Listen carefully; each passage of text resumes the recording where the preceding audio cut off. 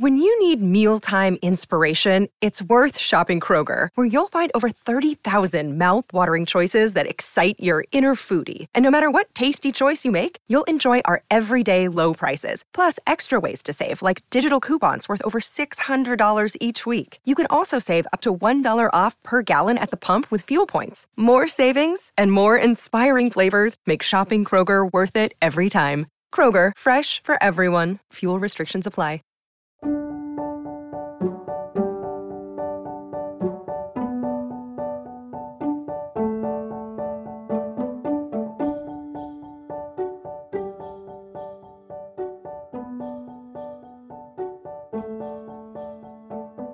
Hello everyone, welcome to Revived Devos. Today's Devo is by Martin Luther. The third day there was a marriage in Cana in Galilee, and the mother of Jesus was there, and both Jesus was called and his disciples to the marriage. John 2, 1 and 2.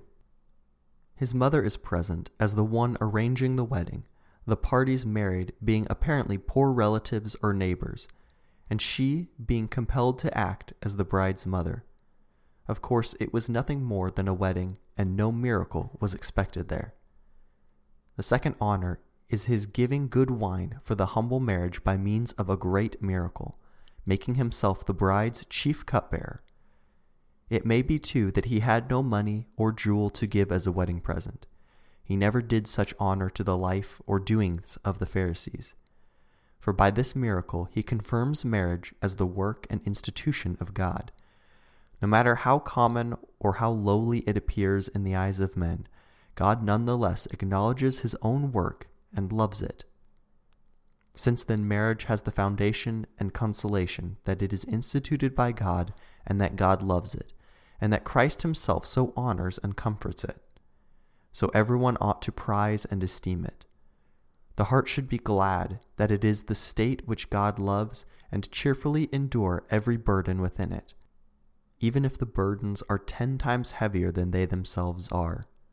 For this reason there is so much care and unpleasantness in married life to the fleshly man, because everything that is God's word and work, if it is to be blessed at all, must be distasteful, bitter, and burdensome to the fleshly man. Marriage cultivates and exercises faith in God and love for our neighbor by many cares, labors, unpleasantness, crosses, and all kinds of challenges that are to follow everything that is God's word and work. Christ also shows that he is not displeased with a marriage feast, nor with the things which belong to a wedding, that these adornments, cheerfulness, eating and drinking, according to the usage and custom of the country. God is not concerned about such external things, if it is in moderation and faith and love reigns.